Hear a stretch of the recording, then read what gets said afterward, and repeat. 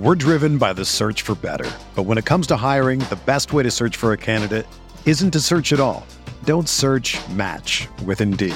Indeed is your matching and hiring platform with over 350 million global monthly visitors, according to Indeed data, and a matching engine that helps you find quality candidates fast.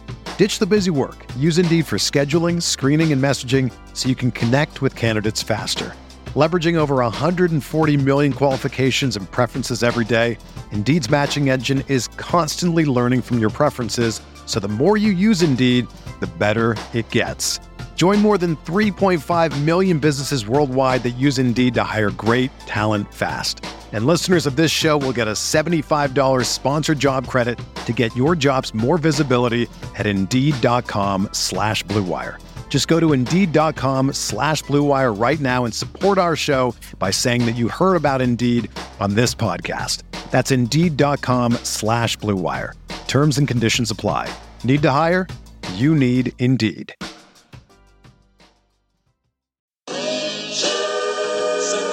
Yeah. Nick Dab, baby. We the new label. Yeah. Now this the black sheep sticking it to him. I need a crib like I'm Gatsby. I need it. In hand, just understand my pocket's that deep. With nothing to prove, I ain't got nothing to do. And they can't compete, and I got nothing to lose. You see, they told me I'm the one that's gonna benefit. The Fist of Fury, baby. There's that. Let's go. Welcome back, ladies and gentlemen of Veterans Minimum, the number one sports betting vibe on the internet. Fun fact. FeedSpot, a big podcast blog. Mm-hmm. Number 9 sports betting show. On FeedSpot? Yeah. Wow. Yeah. We're getting blog recognition? Yeah. I think this episode will definitely put us on like top charts though. It's a good one. Trying to chart, bro. I want to chart. Right? Getting the energy from like Cam and Mace's show, charting. Shout out to It Is What It Is. Right. Like it's cool to see build and like, yeah, let's get a chart. That's a 2024 goal. We're doing the year in review episode. That'll be up next week. Housekeeping notes. There's only going to be one show next week. It's the year in review. Might try to do a Zoom, but might shut it down, man. Might shut it down for a little bit. I mean, I think you've succeeded 2023. You definitely, all the goals you set out, I'm going to work harder than I've ever worked before. Yeah. You gave a little Tim Tebow speech at the end of 2022. Nobody's going to work harder than I will work for this podcast. Yeah. Nobody's going to do more podcasts than I will for this podcast. Yeah. So take a week off. I think I'm going to take a week off, bro. Enjoy it with the fam. I earned it. Yeah, the fam's going to be out here. I'm excited.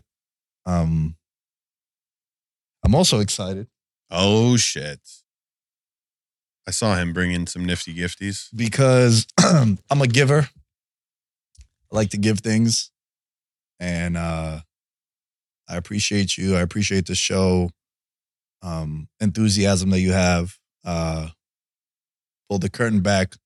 All the years, all the people that I've done shows with, you're the only one that has sent me fucking news sources and articles for things that we want to cover. So I appreciate that because, you appreciate the show and what we got going on and you've bought in. And the show's doing really well. Shout out to everyone that's been listening. Yes. A career high in downloads last week, which for those of you that might not be familiar, that's like the main metric when you're looking at podcasts. It's kind of equivalent to, I would say, views on like YouTube, but that's like the big metric, right? So shout out to everyone that's been sharing the content, that's been telling people. Shout out to everyone in the Discord, all the Patreon members, and shout out to you, man.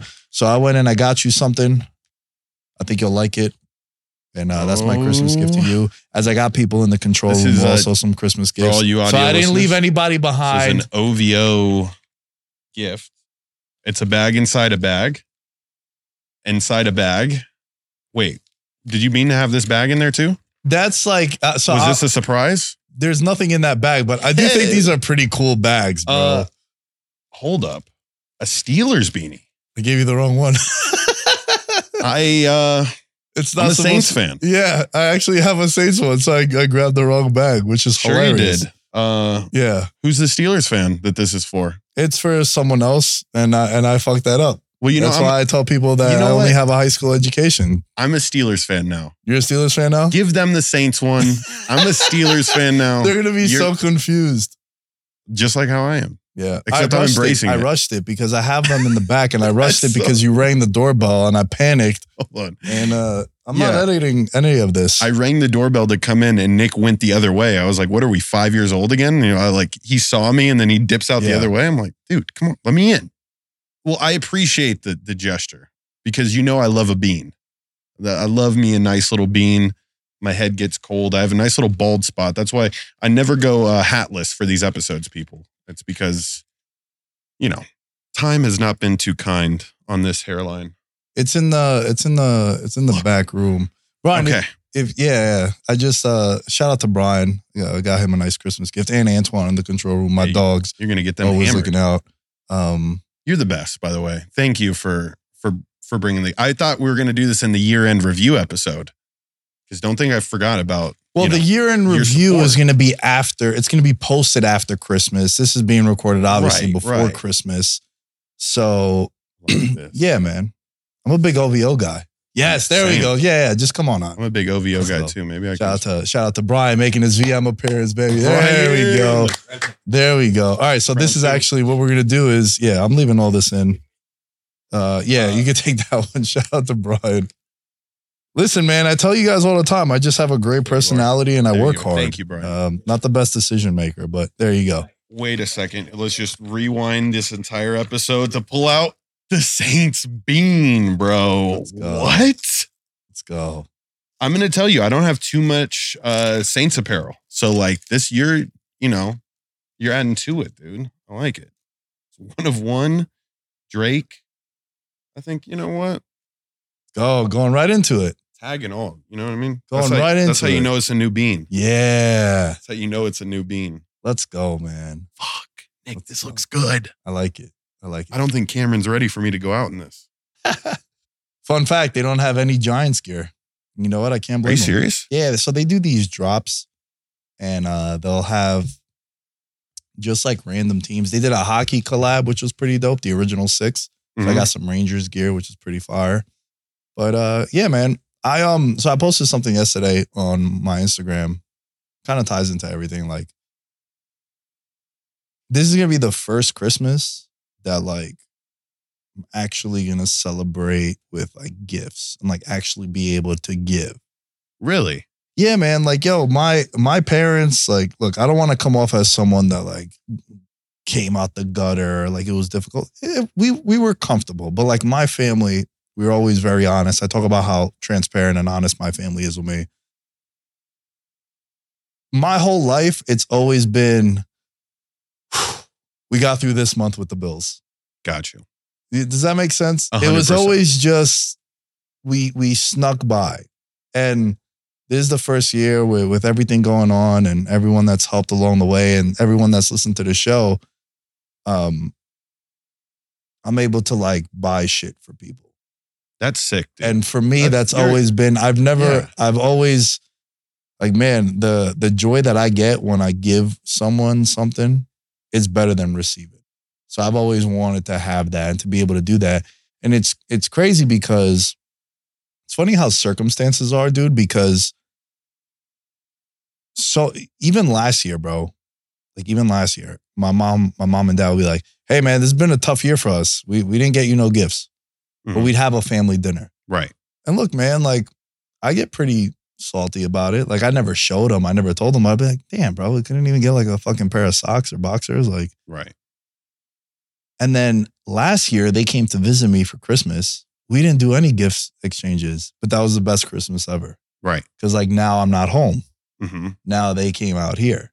So it's so fascinating, like context and circumstances, how it changes. Like, dude, all these years we were celebrating Christmas and like we did no gift exchanges and I was salty about it. Last year, no gift exchanges, best Christmas ever. It was like the distance and stuff. Yeah. So like this year I've spent a lot of money on gifts, But I'm excited for it, man. This is an OVO beanie, people. This isn't a you go to Ross and it just so happens to say Saints. And, you're lucky, right? Yeah, it's spelled correctly. This is yes.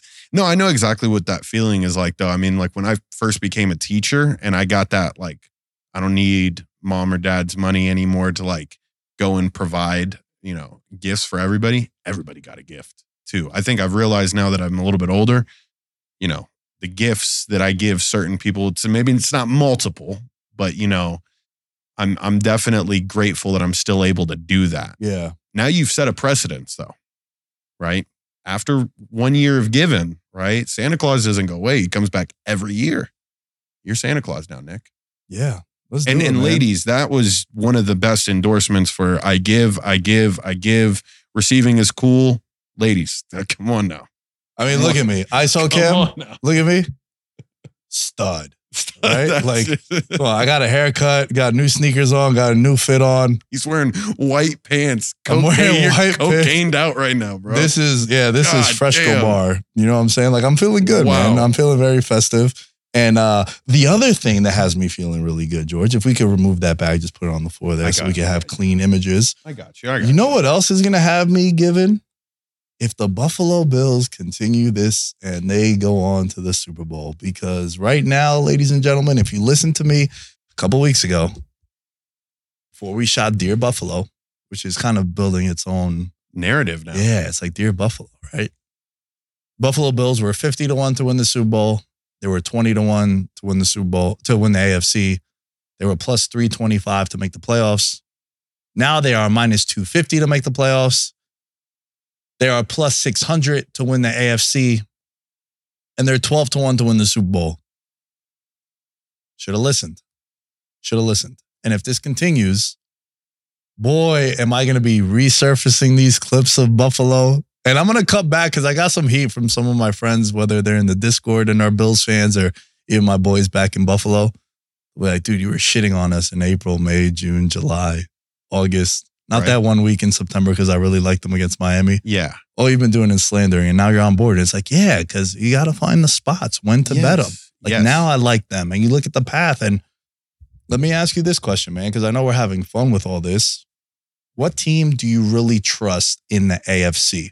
And look, I'm not saying that Buffalo is perfect, but I think they might be the most dangerous team heading into the playoffs. Dude, they're not losing out the rest of the way. No. They're a 12-point favorite against the Chargers. They play the Patriots next week in a revenge game because the Pats beat them. Mm-hmm. And then they play at Miami. And for the division. Could be for the division. Could be for Miami has clinched and they don't need the game. Like, you don't know what's happening. But who do I feel secure with in the AFC? Right? Yeah. Most safe.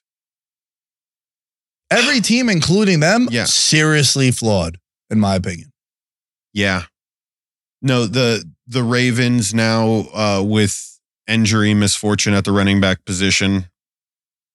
And there's like still a inconsistency in their receivers too. But if I'm gonna pick the receivers being something that I look down upon, then I look at the Chiefs too, bro. And it's like, so what do I value as far as like a solid team heading into the playoffs?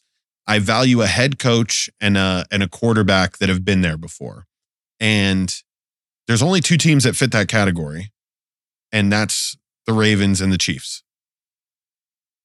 But the Dolphins, man. Like, I really don't think people respect their offensive firepower enough.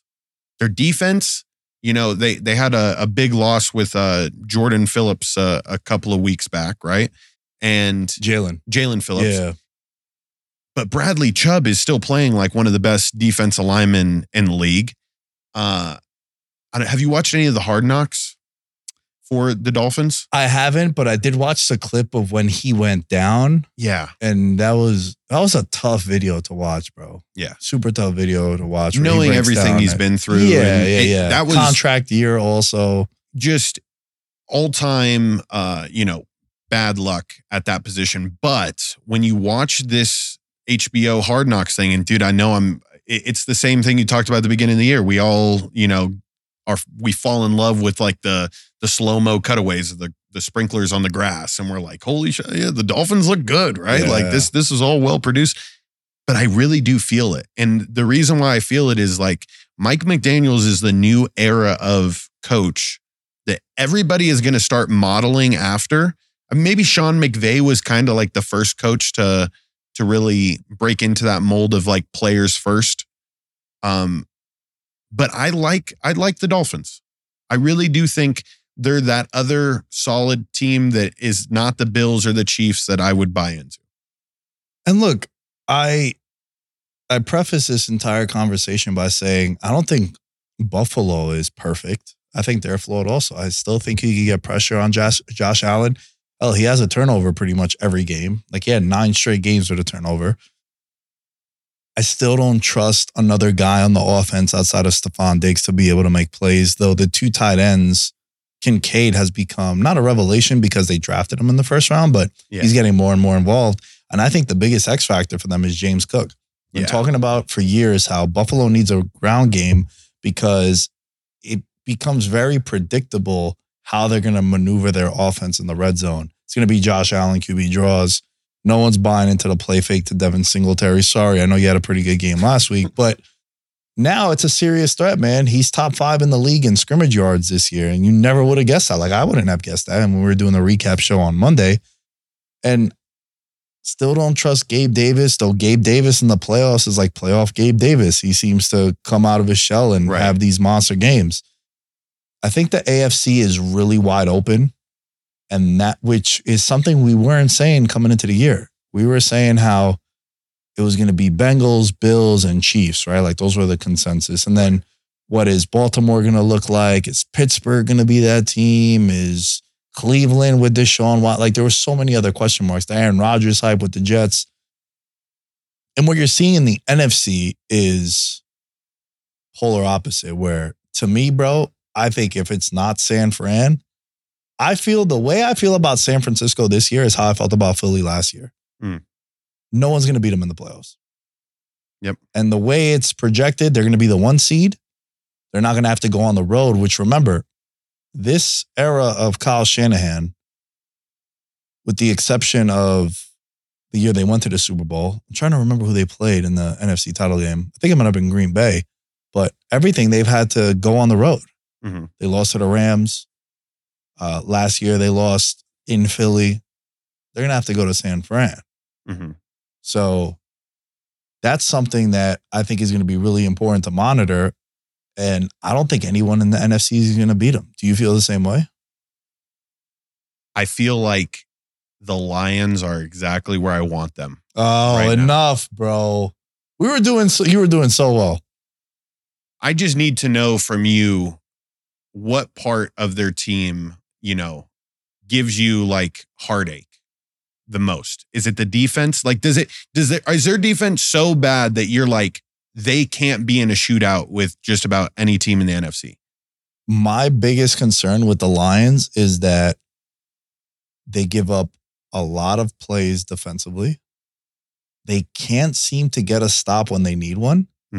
And Jared Goff outdoors is just not that guy. Now, if they had home field, I think that's a completely different conversation. And they're kind of still in the mix. They're just projecting. Definitely still in the mix. But here's the thing, though, bro. I think the Lions can be beat at home, and they can't go on the road and win. Very true. Like, the Niners would probably be a favorite in Detroit against them in an NFC title game. They have one of the biggest hidden secrets, and he's not that much of a hidden secret as of right now because they've been using him the way they should have used him the entire year. Jahmyr Gibbs might be one of the better running backs in the league. And now he's starting to get the volume of touches now that Montgomery's been injured, right? So he's actually taking that one role, and I like him so much better, right? And now you're talking about a 3-headed monster. You got Amon-Ra, you got Sam Laporta, who I don't know if you can find his stats to win Offensive Rookie of the Year. He's like going off. I know he's not going to win it. CJ Stroud has got that one locked up, but I'd love to see where they have him at because he had a 3-touchdown game this past week. And then you got Jahmyr Gibbs, like I stated. So maybe it's not this year for the Lions, and there are some things on defense that they gotta get figured out. Like, there's some about Alex Anzalone that I don't trust.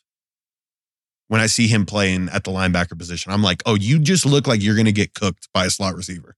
You know what I mean? And so that, I presented to you the case that that's why we shouldn't buy into him, but they're getting hot at the right time, or at least I'm seeing the offense this past week, play to its fullest capability.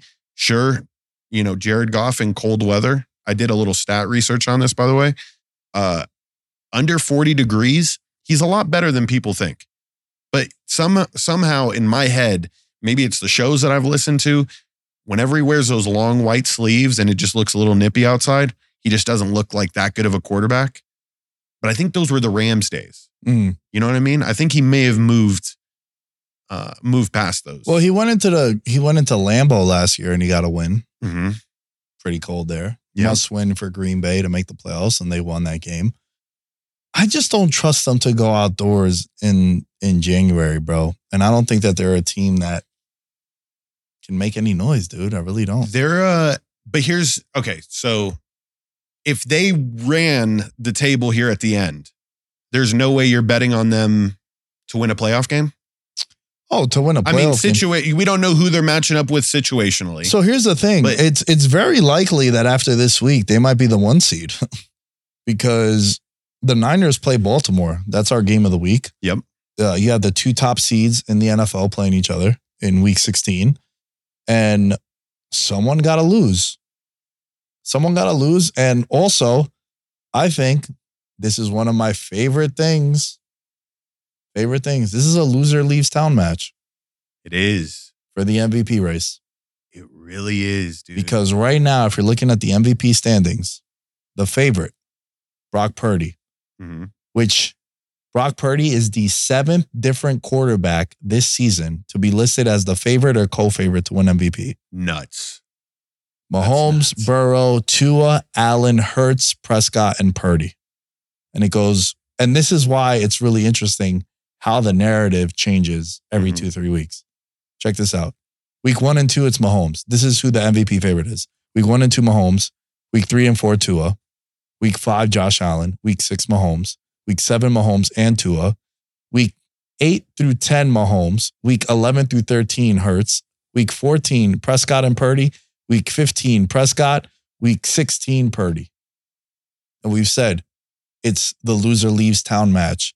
You can't afford to lose a game now. Correct. It's like college football. Winning the Heisman. Winning the Heisman or making the college football playoff. You can't afford to lose in November. Lose in September, like Alabama did, right? And then they made the college football playoff. You can't lose like Georgia did. Yeah. Right before they decide who the 4 teams are going to be. Recency bias. You can't do what Ohio State did. It's recency bias. And that's what you're seeing here with the MVP award. And talking about week 16, the Ravens play the Niners. They're going to San Francisco. Their 6-point underdogs are the Baltimore Ravens. Love that. Shouts to Kenny. It's our Monday winner. We're definitely putting that in the contest. It's just a lot of points for a team like that. Though San Fran at home has been a buzzsaw against the spread. Right. 18-2 against the spread their last 20 games. Like, they beat the shit out of people. But it's a loser leaves town match because the favorites right now, per wager attack, you have Purdy, you got Lamar, you got Dak still, and then you got our boy CMC 10-1. And dude, have you noticed there's been a lot of, he might be the MVP buzz this week. Tom Brady came out and said it. George Kittle said it. Yep. Brock Purdy, I'm not putting too much on that because that's just like, you're looking out for your bro, right? CMC said that Brock is the MVP. Right. Brock said it's CMC. But I just want to say, our boy was outside in the CMC jersey. We need it. Look, we need it. As we were saying it, go back and watch that episode. It's nuts. We need that because not only financially will it benefit us. Yes. But What a good omen, bro. We were literally talking about McCaffrey for MVP, and this random dude just walked by in a McCaffrey jersey. And this was what, week 5? Yeah. Week 6? When As they we were played. bringing it up. Yeah, we It were was bringing nuts. it up. And we told people in the summertime, hey, if there's any non-quarterback that could win the MVP, we know it's dumb, but we like to gamble. We like to bet. If there's any non-quarterback, it would be McCaffrey. You did an amazing edit on that video. I did. Kind of blew up for us. Shout out to George. That's why he gets a hat. That's it. You know what I'm saying? That's it. But it's also a loser leaves town for him too, because I think whoever has the monster game in this game, whoever has the monster game, that's going to determine who wins the MVP. Without a doubt. Deebo Samuels cannot go off this game. That's what we need for Christian McCaffrey to win this. What we need for McCaffrey to win this is, It's not as much as, so remember when we had brought this up a couple of weeks ago, yeah, we thought that like McCaffrey needed like a 2 touchdown game versus the Eagles, right? It Yeah. doesn't happen. Deebo goes off. But now since all these quarterbacks fall off, Dak fell off, CMC is now 4th where he was 8th the last time we were listing this off. the boy's getting hot, bro. And the media is talking about him. Over 100 yards, over 100 total scrimmage yards in 4 straight games, and he has 20 touchdowns this year. He's got to beat Raheem Mostert out for that. That's going to be tough though. Mostert's at like 23. Yeah. Tyreek Hill fell off. Remember, you said because you couldn't miss a week. And Yeah, he got couldn't miss hurt. a week, and he got hurt, right? So, like, McCaffrey had 3 total touchdowns last week. Yep. He had over close to 200 yards, all-purpose yards. So this is what's going to need to happen, right? You're going to need McCaffrey to have a game like he just did, Mhm. and then Purdy to have 2 touchdowns, 2 interceptions. Yeah. And maybe one of them is to McCaffrey. Like, that's the path you got to play in your head in order for him to be Yes. showcased. And I'm pretty sure this game is primetime. Oh, how could you not? It's Christmas Day primetime, bro. Oh, yeah. It's the Monday night. Oh, it's the Monday Night Football game. Oh, Santa Claus will be like in attendance Yeah. that day. I mean, Yeah. fake snow. I heard that, San Francisco's buying fake snow to put on the field. It's a white Christmas. Dude, why like not? Nick right now. Why not? No, okay. CMC needs to go off and the 49ers need to lose. That's how this stays alive. Whoa. Yeah. Because you know how much a loss will play into that factoring. Now, Lamar may jump up significantly. So this game is really fascinating because there's a lot of injuries on the injury report, right? Like Mitchell for the running back, really gruesome injury. Hope he can make a speedy recovery, but that looked pretty rough. He's now out for the year. Zay Flowers, Odell, both questionable. This is something important to monitor. The term is called cluster injuries. It's when you have a lot of injuries to one positional unit. Now, if Zay Flowers and Odell are out, now you're looking at, Bateman has to step up. Devin Duvernay is going to. Aguilar. Yeah. Right? Like, that's why cluster injuries in a handicapping sense, they weigh more. Because if you're down, you're starting running back, your number 2 receiver, and like a corner, that's not as bad as having 4 offensive linemen out. Yeah. You're 4 offensive linemen out. So that's why cluster injuries are heavily skewed when you're looking at like numbers and analytics. But I think this one's going to be a really dope matchup, man. It's a Super Bowl rematch from many, many years ago. Obviously, a lot of new faces. I mean, it was about a decade ago, so I don't even know if there's any guys still from that. But you have one of the Harbaugh brothers is still there. And this is like high-powered offense against an opportunistic defense with Baltimore, and they got a lot of playmakers there too. I think Patrick Queen and Roquan Smith, definitely the best duo at linebacker in the NFL. Marlon Humphrey's nasty. Humphreys in the secondary, Hamilton in the secondary, the dude Geno Stone in the secondary. Like, they got a lot of playmakers, and they kind of match up well with San Fran, who I've just been talking about for a year and a half now. They might have the most unique offense in football history. Right. In the sense of how versatile, most versatile. That's what it was that I said. So, look, man, the line opened up at 5. It's at 6 now.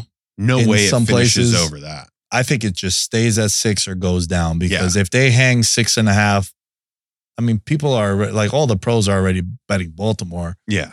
And I think it's going to be a really good game. And I'm leaning towards Buffalo, maybe Baltimore. I said Buffalo twice, didn't I? No. You said Baltimore. Buffalo's on my mind, baby. Dear Buffalo. You know what I'm saying?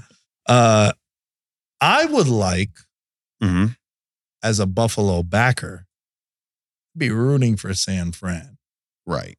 Because ideally, like the path that I envision in my head is after the Buffalo gets in as a 7 seed, they go to play the Jaguars as like a 2 seed, win that game, and then they play Miami, who's the 1 seed.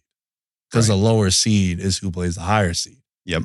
Playing Baltimore could get a little fishy. There's also a revenge narrative. Baltimore beat them in the playoffs a couple of years ago, the year that they went to the AFC title game in the 13 seconds. Right.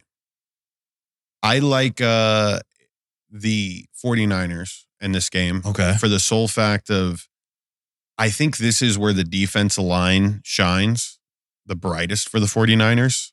I think this is a game in which I can see the Ravens offense hitting a lot of speed bumps early. Like I'm talking multiple 3-and-outs in the first half that make you go like, oh, wait, hold on. This offense isn't necessarily what I think it is.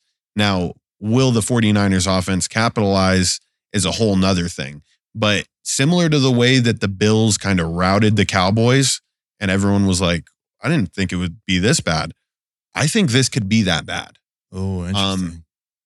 You did call the Bills.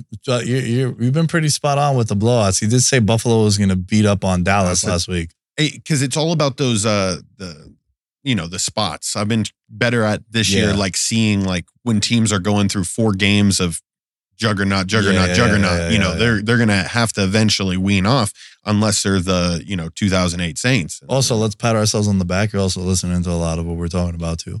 Yeah, spots. Yeah, come on now. Find spots. Got to find these spots, bro. So this is one where I see the 49ers, they're riding high right now, and Lamar Jackson against teams that can get pressure with 4.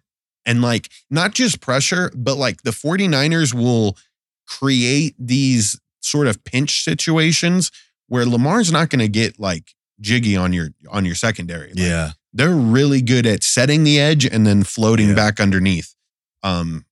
So I think he's gonna have a lot of issues. And Lamar, when he has the ball in the pocket for extended periods of time, I think he's way less effective as a quarterback. You know what I mean? Nobody remembers Lamar scrambling around the pocket and throwing a deep ball. You know what I mean? That doesn't exist. That's not a part of his highlight package, so to speak. But the Ravens do an amazing job of ensuring that man has like 8 seconds to throw. Yeah. Dude, from a betting perspective, talk about 2 titans colliding. Check this shit out that I dug up. The 49ers in their last 17 games at home, 15-2 against the spread. That's a strong number. On the flip side, the Baltimore Ravens, since 2018 as an underdog, 19-5 against the spread. Damn, man. Lamar Jackson in his career. Talk about a guy that's never been a big underdog. He's been a 4.5-point underdog at Kansas City. They lost. He's been a 6.5-point underdog at Kansas City. They lost. Now 5.5 at the time of recording against the Niners. He's 1-1 against the number in those spots, but he's 0-2 straight up as an underdog. Yeah.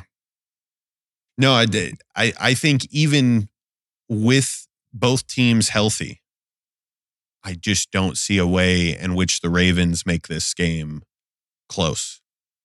Like it'll be a 14-point lead throughout the game, and like the Ravens will just steadily try to get it back to within 7, but I don't think it's possible. You know what bet is always weird for me that I see? Which one? Will a team score 3 unanswered? Oh, dude, those are dope. 3 unanswered scores. Yeah, 3 unanswered scores, right? So, I always see the odds. Yeah. I always see the odds and I'm like, how? But this game, to me, I'm like, This is one that you should probably take 49ers 3 unanswered scores. You know who used to be a cash cow for that? Who? The Patriots. Not a surprise because New England, but like they were known for 2-minute warning, first half, get the ball, score a touchdown, go into halftime, get the ball back, score a touchdown, or kick a field goal because that applies also, and then make one stop and then score again. Like this was a thing I remember vividly. The Super Bowl 46, I'm in Indianapolis, and all I remember was the Patriots on 12 different occasions scored a touchdown before the half and then would get the ball at half, and that's when they would put teams away. Yep. Because when it's 10-10 and you score a touchdown before half, 17-10, and then you get the ball back, score again, it's 24-10. It's a wrap when you're playing New England. And that's exactly what's going to happen this weekend. Wildest stat and trend, I think, in football right now. Lamar Jackson, in his career, has faced 20 NFC teams. Do you know what his record is? 19-1. 19-1. And I have just been seeing all those graphics. And do you know who his only loss is to? Wow, that's no. The Giants beat them last year in MetLife. Remember he had the fumble? Kayvon Thibodeau had the strip sack fumble. Man, this is when that's what got Daboll paid. That's what got Danny Dimes. Yeah. Set the franchise back a couple of years. You know, like why not? Why not set the franchise back again? But dude, what do you think about that one? This is an NFC team. And look, we're being funny and joking around. Yeah. I think there's a lot of truth to it because we've said how he's such a difficult matchup for teams. When you're not exposed to him, when you're playing him once every 3-4 years. Right. That's why he doesn't do well against the Browns and the Bengals and the Steelers because they're like, we see this dude twice a year, sometimes 3 times a year. Right. Where when you're the Giants or you're the Niners and you just so happen to see them on your schedule, it's I don't know off the top of my head when they last played.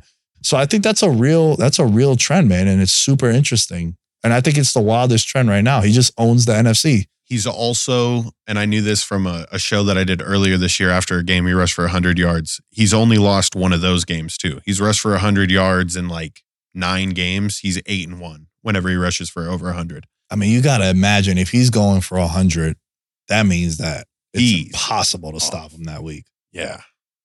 Or the pressure was that good and he just had to go create for himself. And I think that is still the most efficient version of Lamar Jackson. Because I'm going to just paint the picture for you right now so you can, as it happens on the first drive, you're not surprised. Lamar will have a chance on a 3rd and 8 to run and get a first down and use his athleticism. He will throw on the run and it'll be an incompletion. I've seen this so much with him that it irks me because I'm like, you got to keep drives moving, Lamar. Yeah. You know what I think happens? I think subconsciously he's probably thinking, I don't need to do this now. Yep. It's the Gronk thing that we've been talking about last couple episodes. The Patriots would unleash Gronkowski when it was a Sunday night game, a Thursday night game against a big opponent. When it was the Raiders and the then Jaguars, we're not going to waste Gronk. We're not going to show all our goodies. So, Lamar, we don't need you running when you're playing the Cardinals. Right. Let the running backs do that. We don't need you running when you're playing the Bengals without Burrow. Let's save it. Come playoff time, it's the same thing the Bills do. Right. Josh Allen took 12 carries. Unleashed. Yeah. Bro. Get smoked. Doesn't matter because it's a playoff game. This is why we paid you $250 million because we want you now. So I'm leaning towards Baltimore getting the upset. I'm also a little biased. I'm hoping that's the case. But that's how I'm leaning. The other game that I think is super fascinating, the Miami Dolphins are hosting the Dallas Cowboys. Yeah. This game is the Spider-Man meme. Is it not? It is 100%. Is it not? Both of them just pointing at each other like, yo. Both of these teams have dominated shitty teams all year. We've been saying the same thing about both of them. And then, you know, when Dallas beat up on Philly a couple weeks ago, that's when we were like, oh shit, Dallas.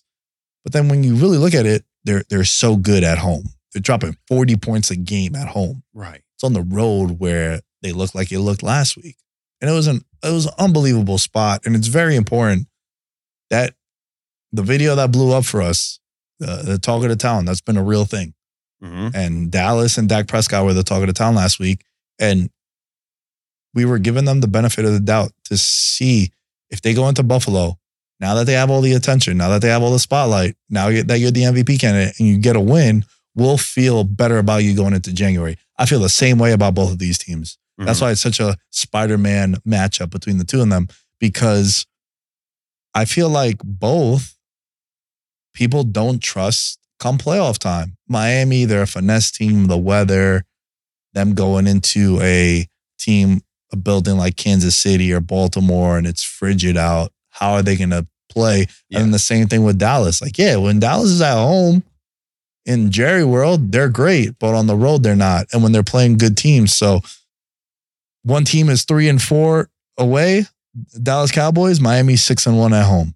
And the one loss was that fucking chaotic game against the Titans on Monday Night Football. That happens once in 100,000 attempts. I don't think I'm going to overthink this one. The Cowboys played a tough game last week after having to defend their title with the Eagles, right? They get smoked.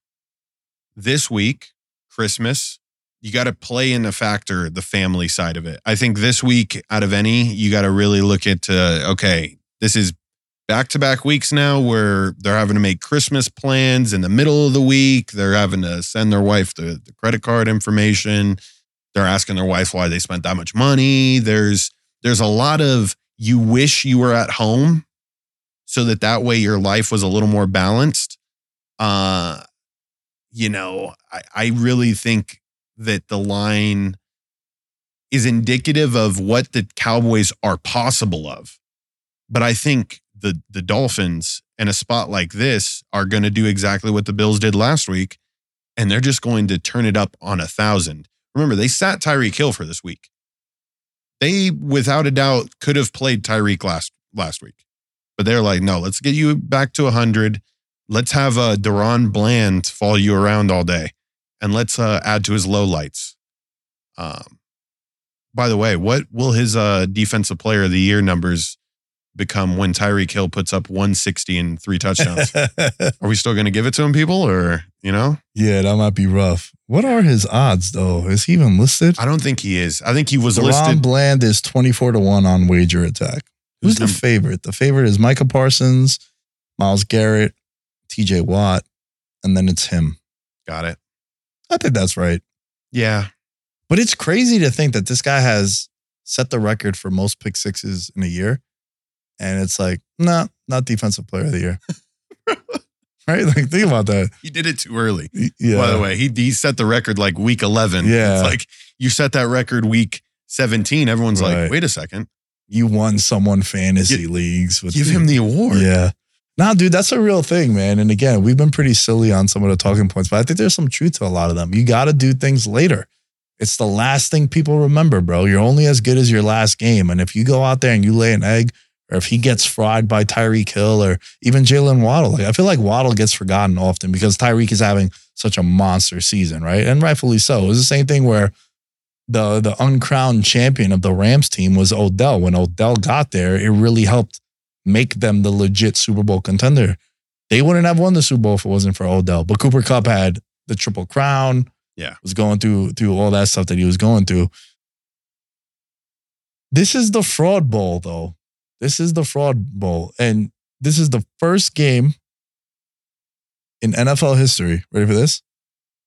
Cowboys and Dolphins this week in week 16 is the first game in NFL history between two teams with a combined 20 plus wins, but just one or fewer wins versus teams with a above 500 record.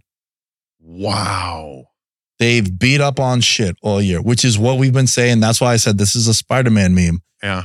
The Dolphins haven't beaten a team with a winning record since they beat the Bills in week 3 of last year. And I remember betting that game because it was like 100 degrees in South Beach and they were a 6-point underdog. And Buffalo had played like a crazy overtime game the week before. And they went in there and they lost outright. I remember that shit vividly, bro. And that was the last time that they beat a team with a winning record. And the only team that has a win against a team with a winning record is Dallas when they beat the Eagles. But besides that, bro, they are not This is You know what might be a fun little prop bet to put in for this one? what? Game will end in a tie. Game will end in a tie. Oh, I know, but doesn't it just kind of seem like it? Like, oh, it's going to be so nasty. They're going to get into overtime. You're going to see field goal. The Cowboys are going to punt for some reason. like, wow, this is really going to happen. Wow. Nick, that's an interesting side because now they're going to ride this like, oh, we beat a winning team into the playoffs. Right. And I don't know. I'm leaning towards Miami because the game is outdoors.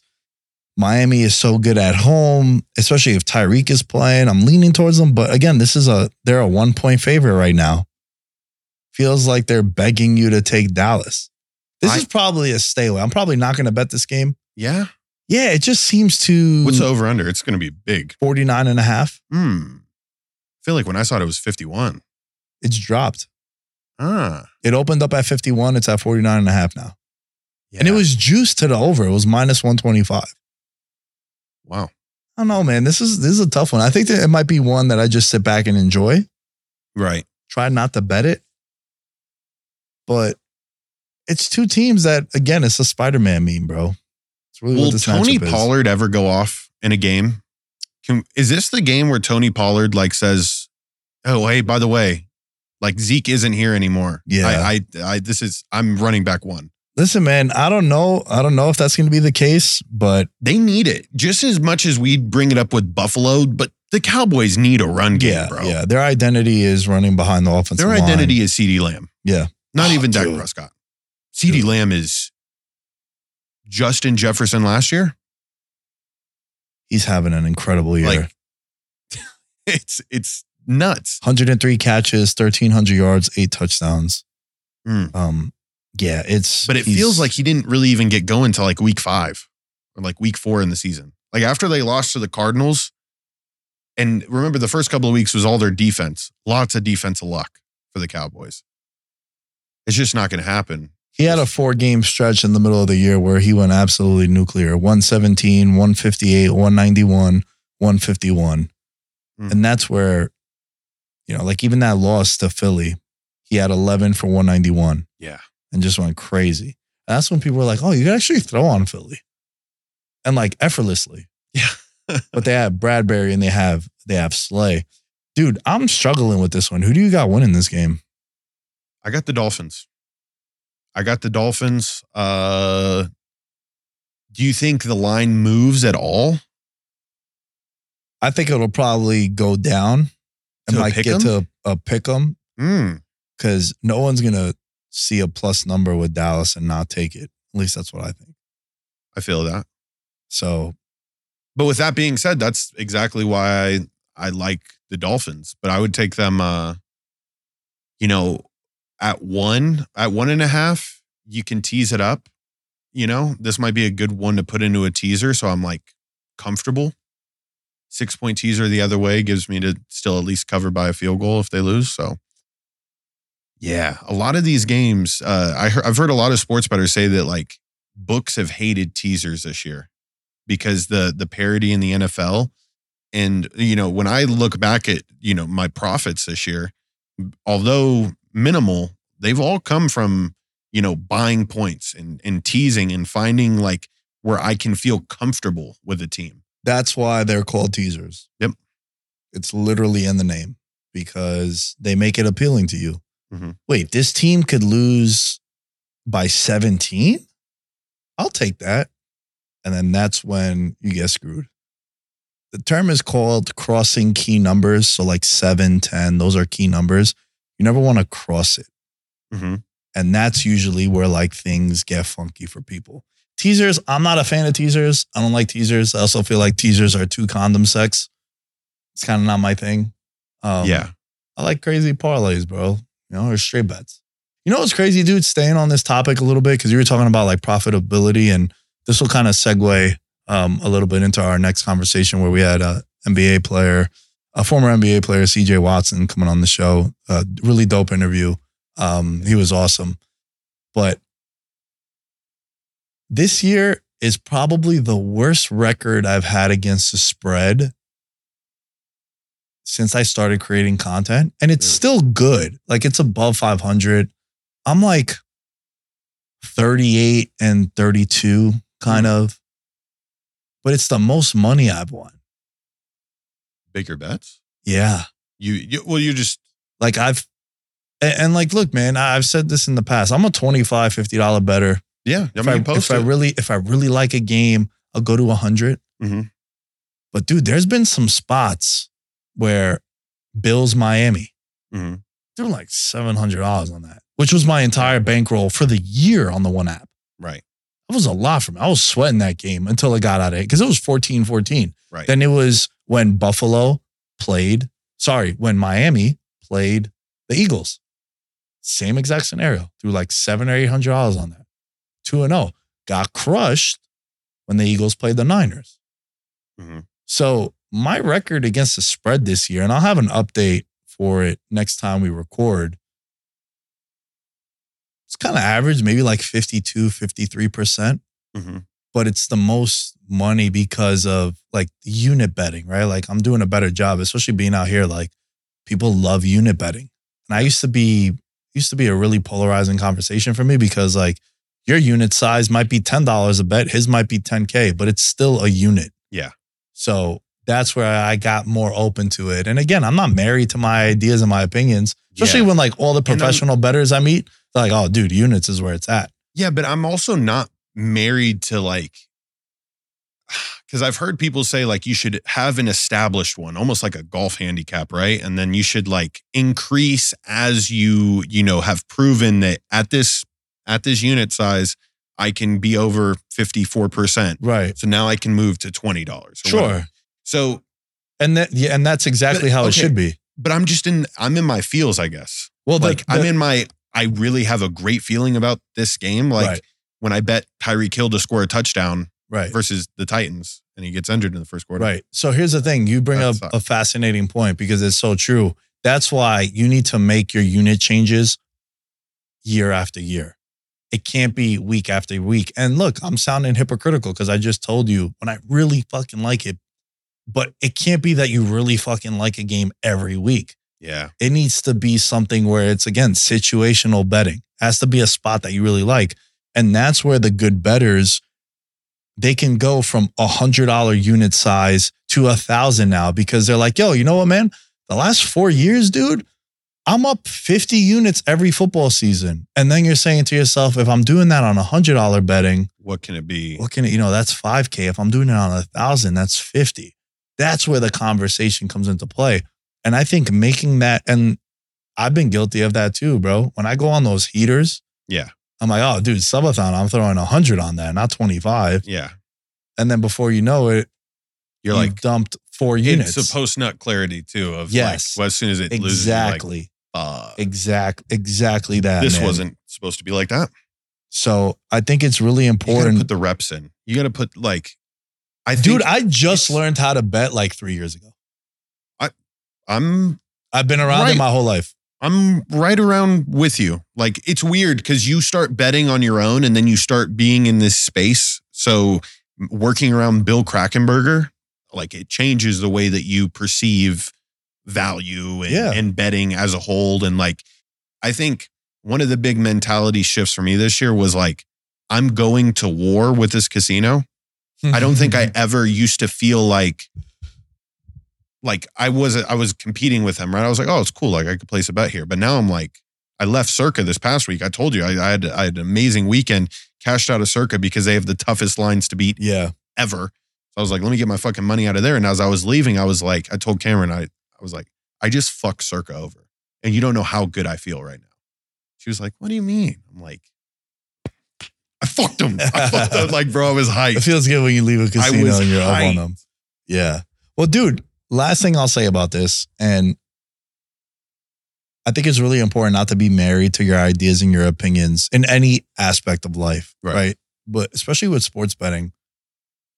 I'm not going to mention which game it was because I don't know if he was selling it or whatnot, but the guy you just mentioned, Krakenberger, he's a professional bettor out here. There's been documentaries on him. He's on VSiN and all that. I was talking to your boss, John Orlando, one time, and I was like, I shot videos for this game. not a write-up, but like I tweeted about it a lot. I posted about it a lot. And he was like, dude, Bill is on the other game really confidently. That changes my perspective on it. This guy's been doing it for 30 fucking years. Yeah. I'm not going to be like, oh, no, I'm not going to be stubborn. No, he was right. I was wrong. When it's someone like that and they got that kind of cachet and they got that kind of experience, you have to be open to see it from that perspective too. Right? Correct. And then there's been on the opposite sides where when I first met him, we were talking about the John Jones card. John Jones against Gane. He was like, what do you like? He's like, John told me you're a UFC guy. You know your UFC stuff really well. He's like, what do you like? I was like, John is going to put him out in one round. He's like, oh, that's what everyone's saying. And then I went on this like rant. He's like, oh, okay. Interesting. Mm-hmm. And then I was right. So it's like, because he was saying the line got out of hand. I got to bet Gane now the value. I'm like, nah, not with fighting. It's a little different than team sports. But again, like it's really important if someone is adamant about one thing and they are in that field for so many years, you should be open to it. Yeah, you gotta. I realize that's why people pay for picks, and there's certain individuals that sell their picks that I'm like, I don't think you've put in the reps like you should. Like it's like I'm paying for picks from a AAA baseball team as opposed to the New York Yankees. Yeah, and with Bill, it definitely feels like the Yankees. But then you also realize that, like you said, he doesn't get up every week and is like, all right, what is the most important game this week? There might not be one. Yeah. And I've realized that like throughout this year, and that's why going into circa millions next year when I play it, it's got to be like miserable. Oh, like, dude, like you have to. That's why with the choose. Like the way the Patreon is brought up, and with the Discord, we don't always like there's games that we put in the contest that we don't bet on, but we have to put 5 in. Right. Of those 5, we maybe like 2 of them. Right.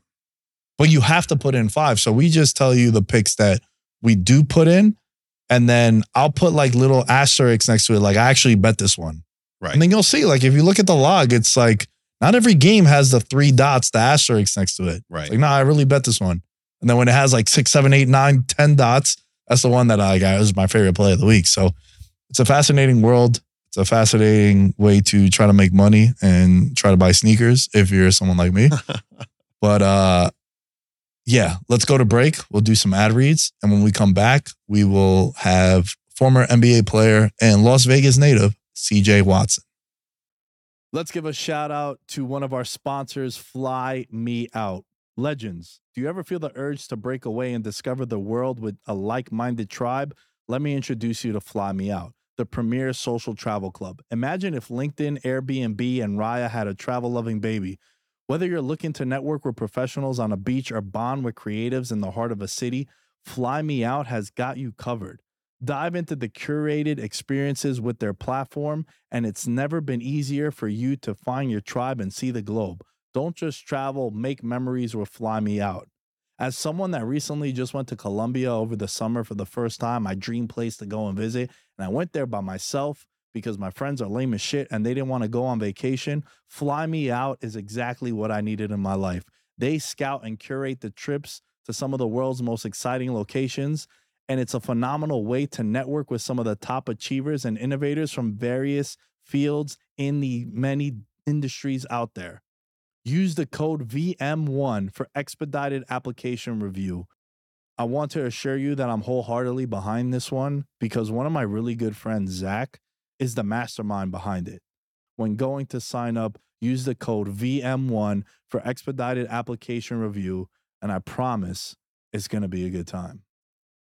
Joining us now here on Veterans Minimum, a Vegas local. Yes. Born and raised just like you. Amazing. Right? Except, he played professionally, unlike you. The jury's still out there. I can still make it. You could. I can make it. Mm-hmm. Let's go, Pickleball. man. Pickleball. Yep. A guy who also, CJ Watson joining us, buried the lead there. But you also played in Greece? Yeah, Greece, Italy, and Turkey.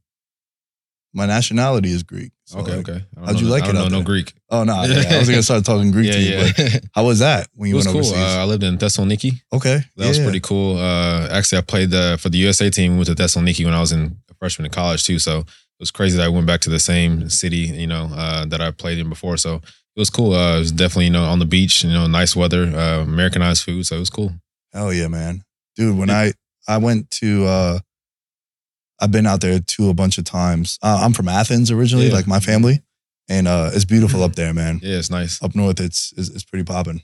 Did you play like where the flares are, like outdoors? Yeah. No, we didn't play outdoors, inside, but all the flares, they threw pennies at you, lighters. If your team sucked, it was overseas is crazy, man. People don't really know.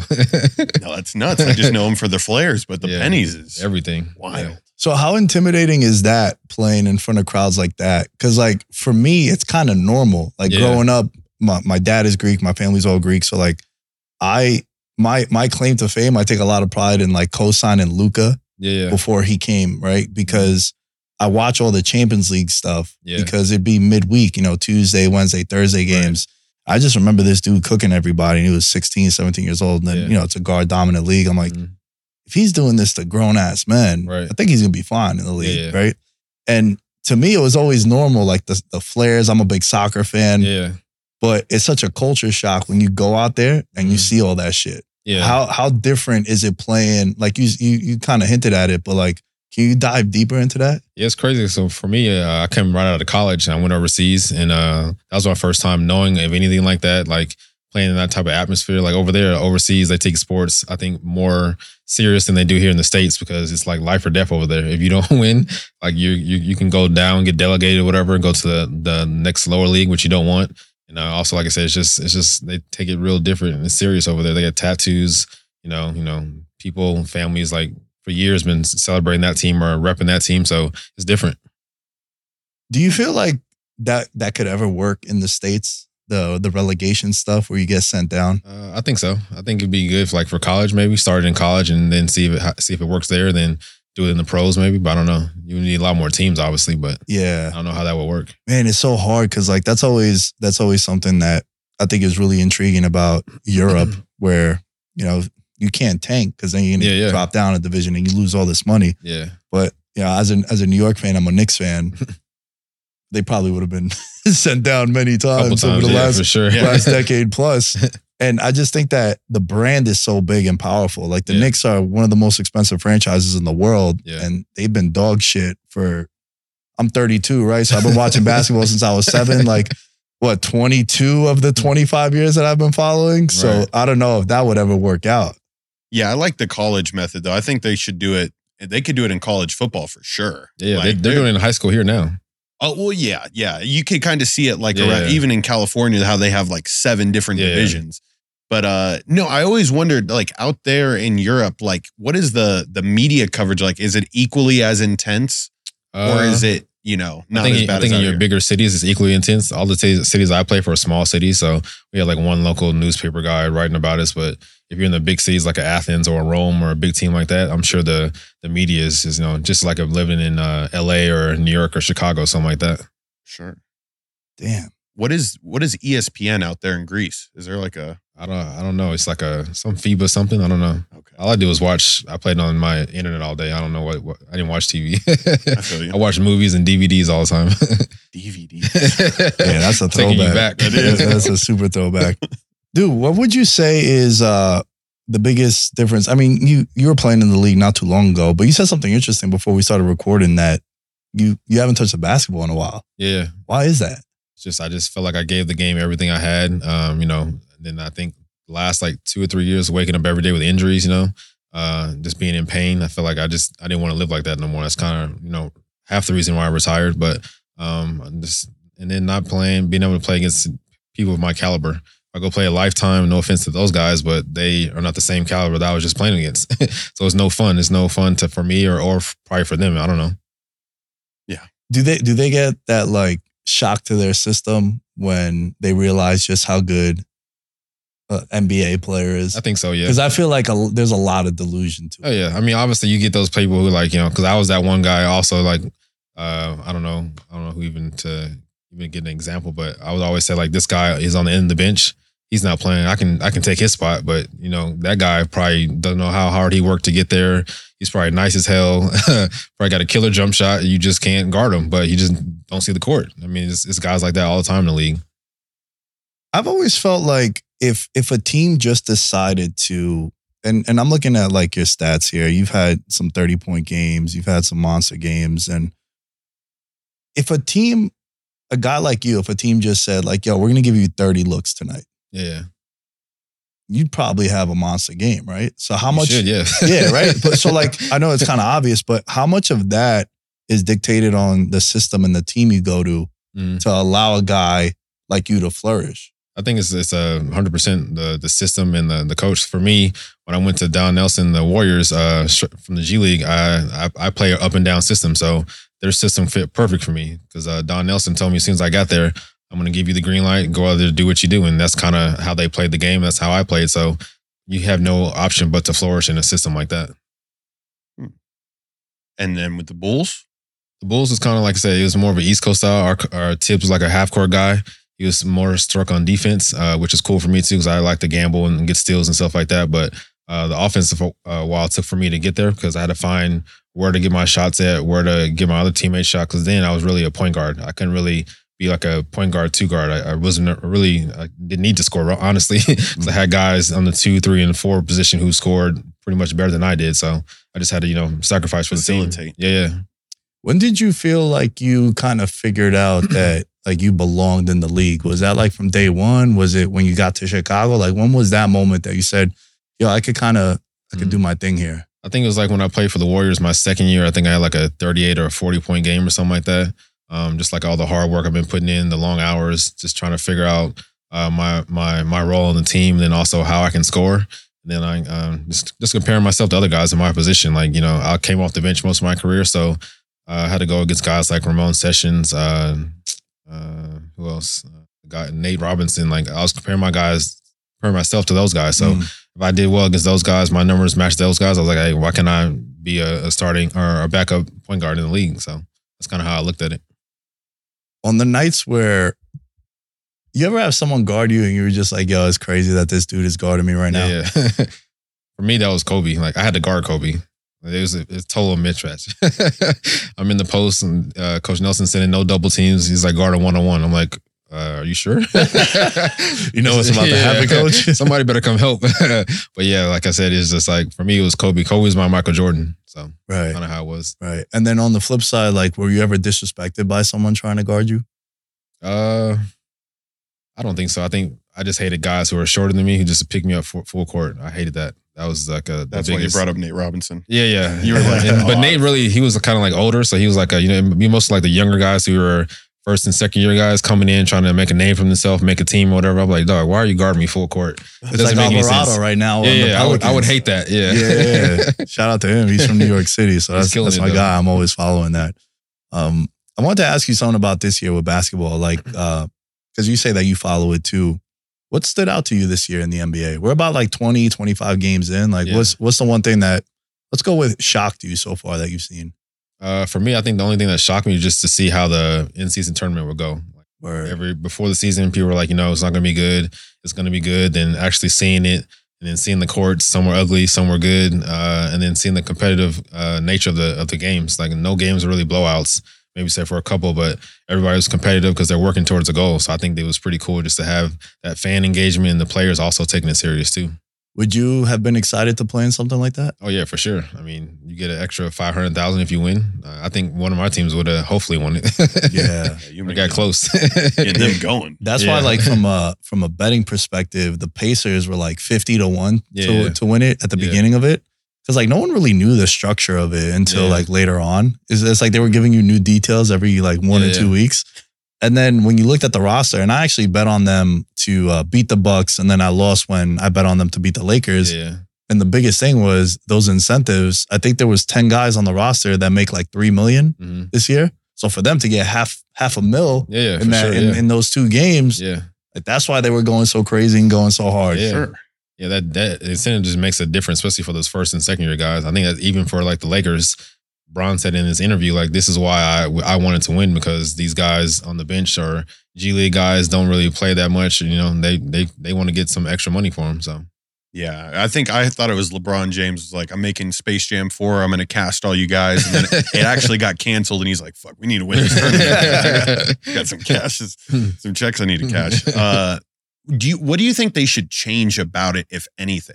with the in-season tournament? I think the point differential. I think that's a big thing. I mean, I think it's kind of like soccer, maybe, like overseas. But I think they just do wins and losses probably better because I think that's why some players or some teams were, in that little close gap because the point differential. Some teams are still running up the score in some games, and I don't think you should have that. It's just either you win or lose. Dude, the point differential is so crazy because in soccer, it's called the aggregate. So it's like a team plays home and away. Now it's not as confusing, but bro, a couple of years ago, like an away goal it was really like 1.5 goals. So you look at it, it's like, oh, it's 5-5 on aggregate. But yeah, your team scored 3 goals in my hometown. No, you're already confusing And it's like, me, dog. Exactly. Too much, bro. So too much math for me. Yeah, it was too much. And it's like, wait, but it's tied. But nah, it's not really. You're like, wow, fuck this, man. This is too confusing. This is like a betting show, right? And we're kind of talking about with the Pacers. I'm always fascinated by player interactions with fans. Yeah. You're talking to someone who one of my favorite sporting events is Malice at the Palace. Because I think there's some fans that act out of pocket. Yeah. And it's because they know that you're not going to want to go and slap someone that says some dumb shit to you because you're going to get sued. You have your career. Yeah, exactly. But if they did have repercussions, I don't think they'd act like that. Whether it's like betting, parlays, or even like daily fantasy, you got any interesting stories from those interactions from fans? The craziest part was always playing in Salt Lake for me. That's one of the worst arenas to play in as a player because the fans just say whatever, and it's mostly a white, fan base there. So I mean, Russ has an interaction like every year since he got in the league. And I can understand because sometimes they do get acting crazy. They sell beer or liquor at the game, so they say I've heard the N-word thrown around by white people in the stand. So like I said, that's just the most crazy arena for a player playing, I think. But I've never myself had any interactions with fans. But I like when fans talk trash. It makes me play better, play harder too, because I want to shut you up. But anyone hit you on Twitter and be like, "Yo, bro, why didn't you get another bucket?" I got death threats when I played for the Bulls all the time. We lost in the playoffs. I got death threats, and people saying you messed up my ticket because I'm from Vegas. A lot of my family lives here. They bet, they do stuff like that. So I get hit up all the time when I used to play. So it's definitely funny to hear it, but can't really do anything about it back in the day. So that's crazy, bro. What do you do when you get a death threat? Like, do you tell the police? No, I mean, sometimes they investigate you, like the league office or whatever. The security come talk to you or whatever, but most of the time, I just block them on Twitter or whatever. Yeah, no, that's nuts. Because you said it, but then I'm like, I've never received a death threat. Like, I honestly don't know what I would do. Right? Yeah. I don't take it too serious. Buy a gun, probably. Yo, that's so wild, bro. Because I've been betting. The betting's been around my family my whole life, and that's one of the reasons why I got so into it. Yeah. And now it's a lot easier to have these conversations because I turned it into something. But I've never, I think the worst thing I ever did was I DM'd Cam Newton one time and all I said was high and tight, buddy, holding the football because he fumbled at the goal line. But that was funny, it was never death threats or anything crazy that. Or when I had Brandon Marshall on the show and I was like, dude, you're the reason why I don't play in that many fantasy leagues anymore because you'd score a touchdown and in 4 leagues it helped me. Yeah. Then in another 5 leagues it killed me. I'm like, bro, I got to play in just 1 league. Right, yeah. But it's like a gift and a curse because I feel like betting has made a lot of games more interesting. Yeah, for sure. Tuesday night game, you throw $50 on something. You're like, oh, I'm at the bar with the boys. We're chilling. Mm-hmm. Why not? But yeah. Sometimes as someone that I love doing it and I love talking about it, it sucks when there are those people. But that's kind of how it is anywhere, right? Yeah. I feel like it too. And the only thing for me is betting is how close to the lines be every time. I don't understand how these people are making the lines. It's right on. The Bulls by 5, they win by 4, or they win by 6, or they win by 5. I don't understand how it's so close every time. Bro, it's the most fascinating thing ever. On a large scale, I'd say 80% of the games land with right. There are some games where Bulls are -5 and they win by 30. Right, yeah. That happens. But for the most part, it's pretty accurate, man. Yeah. What do you think about because I feel as if, and you know what, now it just crossed my mind. It's actually perfect that you're on because I have a theory that the NBA MVP award became such a major talking point during the time that you were in the league because of how dominant the Cavs and the Warriors were. Yeah. So a lot of my friends were so dismissive of the regular season because they're like, bro, why am I going to watch this shit? It's going to be the Warriors and the Cavs, right? Yeah. And it was for 4 straight years. Right. It was around that time where, like, bro, every week they were talking about MVP. Yeah. Was that something you felt in the league? Was that something you guys maybe talked about where, not that obviously you wanted to knock those teams down and get there, but a shift in people asking you about MVP or your thoughts on MVP when you're being interviewed? I think it's like most of the time, like you said, when LeBron was like at his height, you knew he was going to win the MVP, especially if they had like the best record or whatever. It was no question. I think the only year that, like I said, didn't change that was when I played for the Bulls and D Rose won the MVP because we had the best record in the league. So, and I don't think Bron really honestly cared about getting the MVP. He won the championship more, but I think that was the only time. Like we knew Bron or Steph was going to win the MVP. There's no one else who's going to win it, no matter if you have the best record or not. Unless you were killing like D Rose, which he was. Like everybody, like I seen people like not want to play against him because he was that fearful. He was that feared in the league. Damn, man, what was that season like?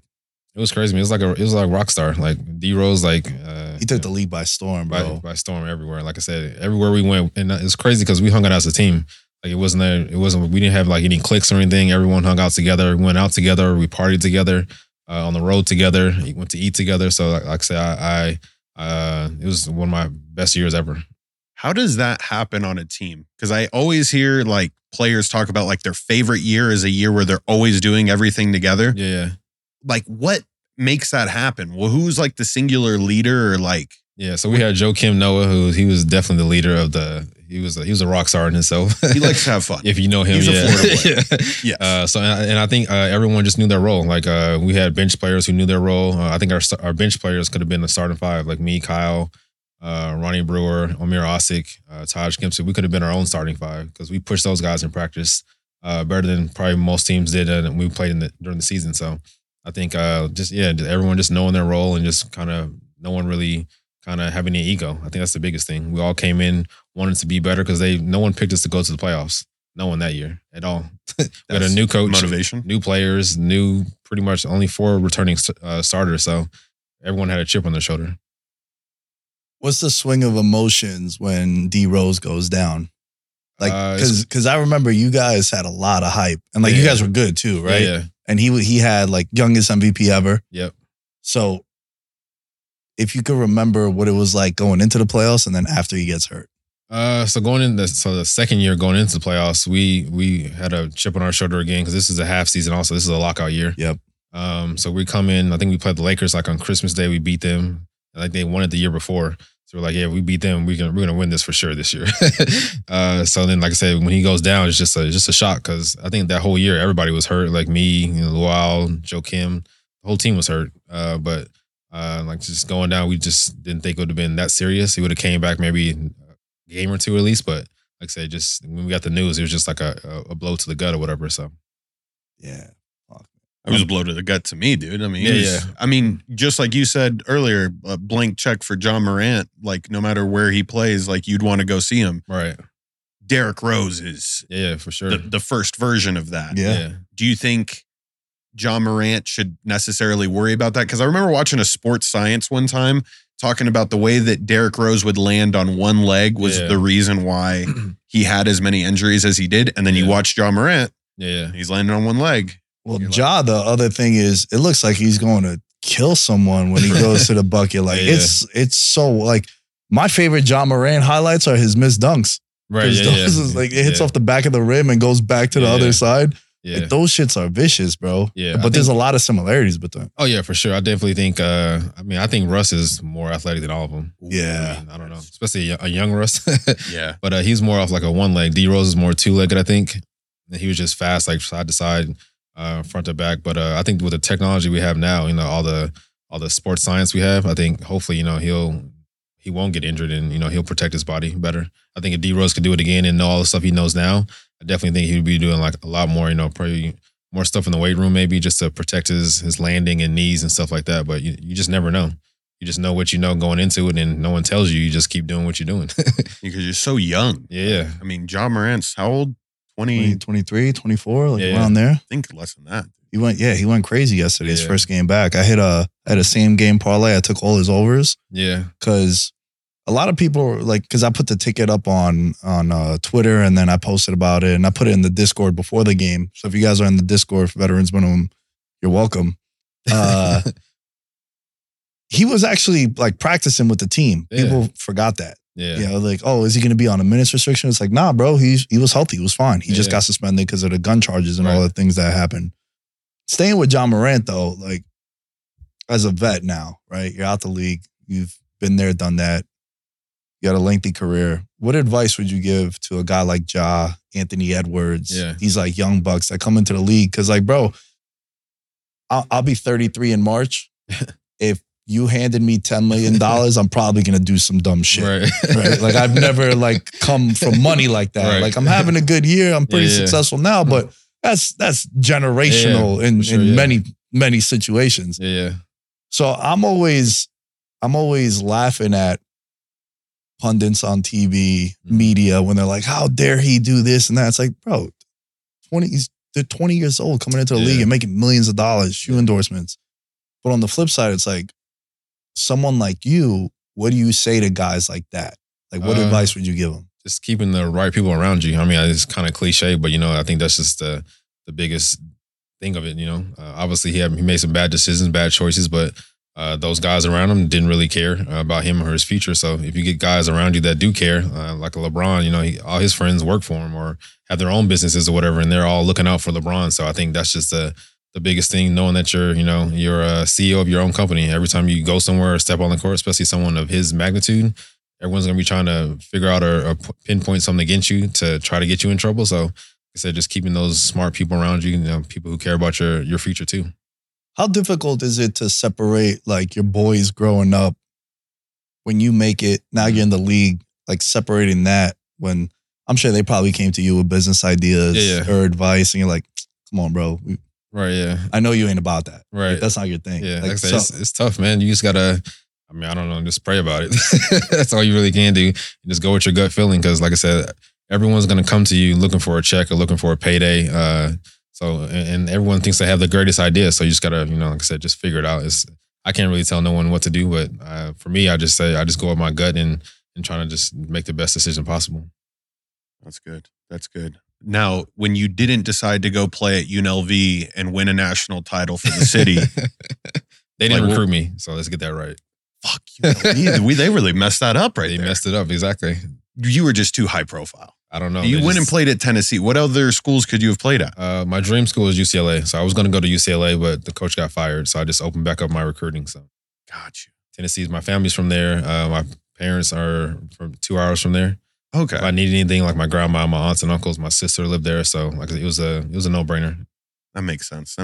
I was like, man, you could have really helped us win it. Yeah, they didn't recruit me. I still tell people all the time when I go there, like, y'all didn't recruit me. It's not my fault.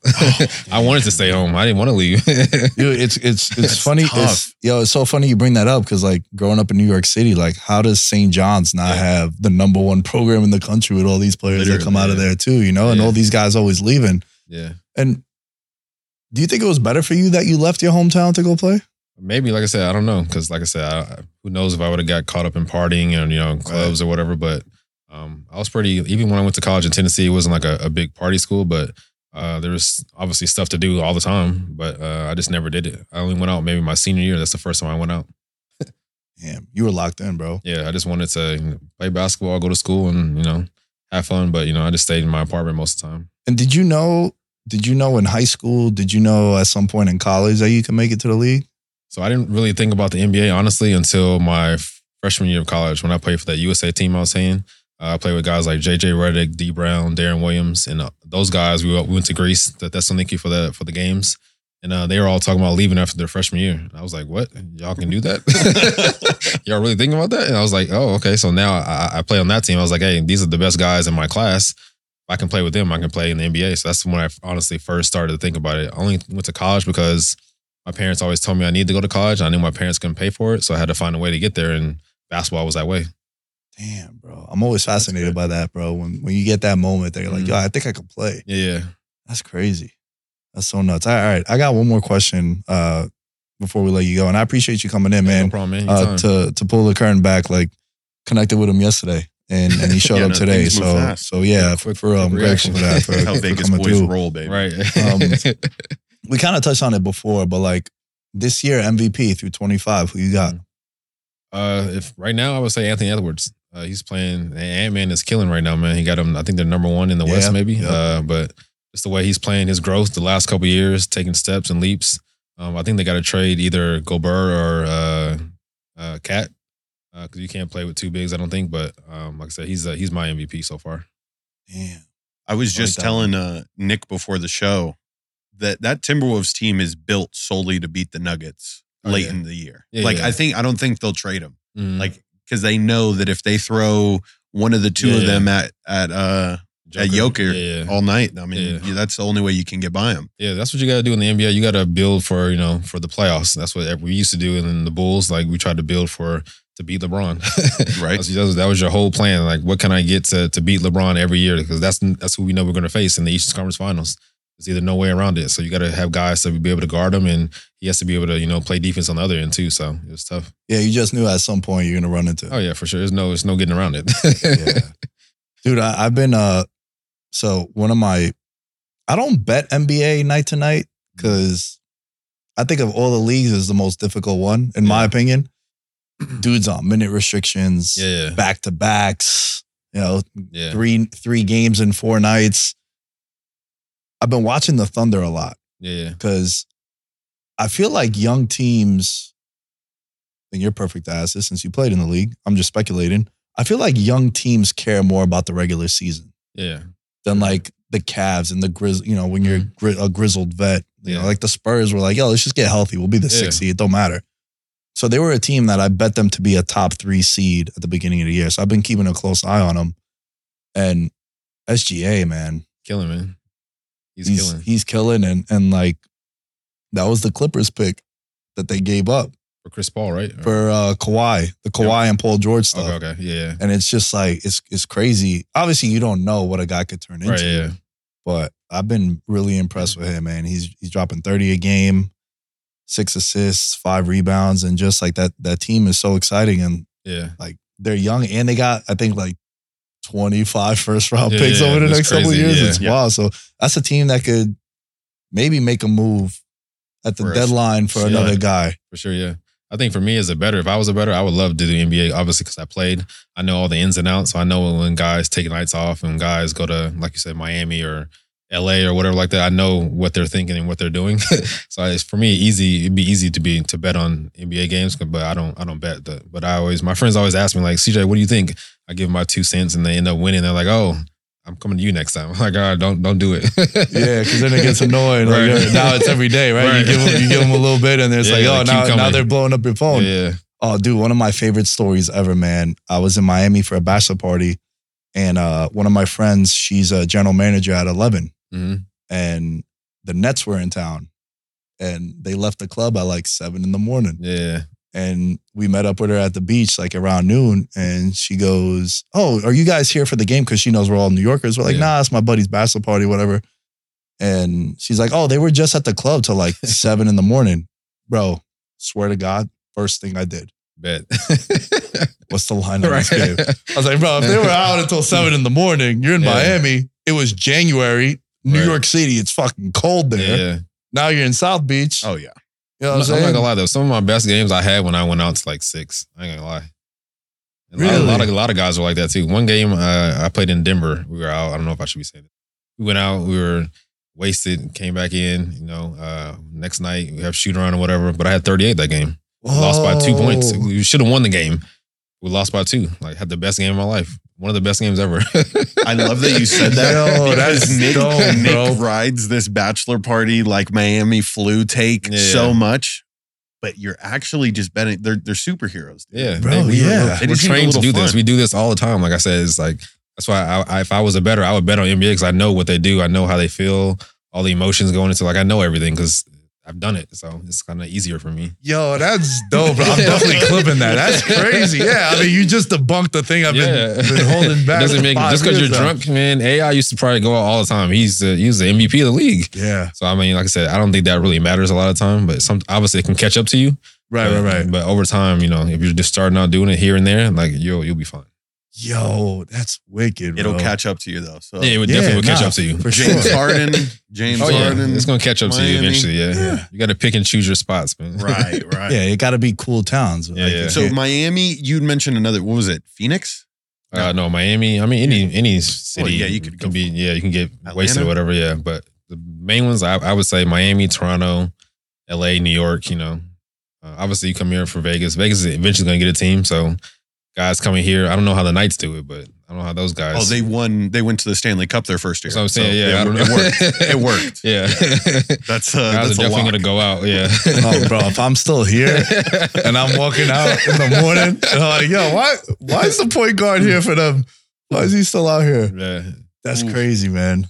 Fuck. Dude, CJ, this was dope, man. We could appreciate talk to you for, definitely would love to have you on again. Yeah, for sure, yeah. Maybe in a couple of weeks, do like a mid-season thing. This was great, and thanks again for coming in. I no really problem, appreciate that on last minute. Let the people know where they can find you on social. If there's anything you need to plug or promote, floor is yours. On social, I'm QuietStorm_32 on Twitter and Instagram. I'm a children's author. I write some books. You can go to cjpens.com and pick those up. Also have a foundation for kids here in Vegas, QuietStormFoundation.org. Let's go. Quiet Storm, baby. That's amazing. That's Mob Great Deep. nickname. Mob Deep. At Nick Day is 10 as you can find me. All things Veterans Minimum are at Veterans Minimum. George, where can they find you? At Mr. George Carmona or at Gridiron Junkies for some football content. Let's get it. That's and we'll that. catch you guys next time. In his element, I'm a gold medalist, bronze like your medal is. So many deer in headlights, but it's bedtime. Hear that supper bell, main course, be the venison. Dab. Most dangerous game. Either kill or be